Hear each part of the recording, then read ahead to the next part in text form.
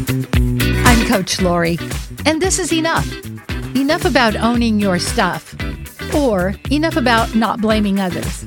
There are a lot of different types of coaches. For instance, my daughter-in-law is a health coach, and I am working with her, and it is very wonderful because coaches need a coach. Counselors need a counselor. It's a good accountability. But I am also not only a life coach, a purpose coach, but I am a recovery coach. And what I love about working with drug addicts and alcoholics is this is how I know when they're doing well. They'll present an issue and they'll say, hey, that's on me.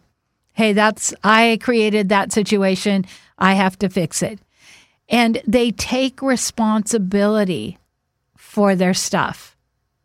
When I hear them blaming everybody else, this is because he did this to me, or I lost my job because of this person, or anything like that. When the blame happens, I know they are not doing well and maybe possibly using again. Because in recovery, there's a few things people really know. And one is that they need a daily connection to their higher power. Two is they need to serve. And I love that. I think we all could use these daily practices. But the other one is owning their stuff, taking responsibility for what is theirs. And so often it's easy for us to either tell a little white lie maybe, or say, I didn't do that, or respond to somebody defensively when it's pointed out something we did.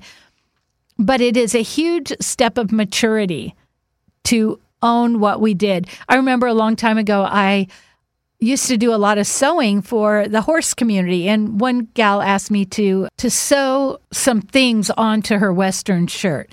And when I was done, I gave it to her and she's like, no, you've got to iron it. Well, I don't like to iron. I'm not a good ironer.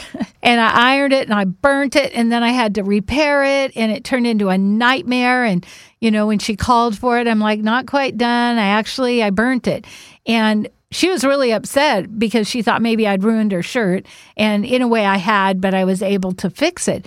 But I could have easily just not owned up to that, or just said, oh, I'm sorry, I'm late, I got distracted, or made up some kind of excuse.